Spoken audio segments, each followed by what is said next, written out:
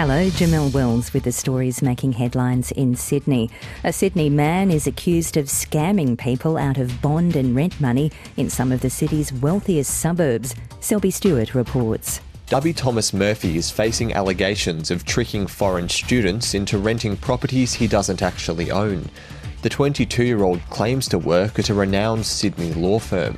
The scam allegedly involves the young man advertising an apartment online, collecting rent from multiple people before vanishing with the money.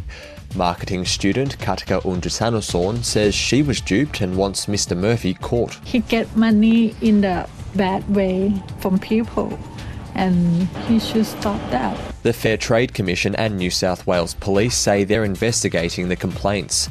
A man's due to face court today after police seized a firearm and other weapons from a vehicle in Sydney's northwest. Officers say the 53-year-old was found last night sitting in a car outside a property at Quakers Hill. They say they found a pistol, ammunition, knives and a baton when they searched the car.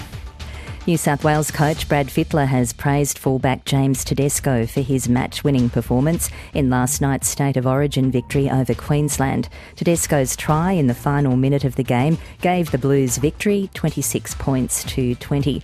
It's the first time that New South Wales has won back-to-back titles since 2005. And Brad Fittler says Tedesco's contribution was critical. Well, he plays the big game so well, so it's pretty good. Took some tough runs and, the stuff he does working around the ball and in defence, and that job is just so difficult. You've got to be so fit, but he's got a bit extra. He's pretty special. I'm Jamelle Wells. For more details on any of those stories, go to ABC News Online.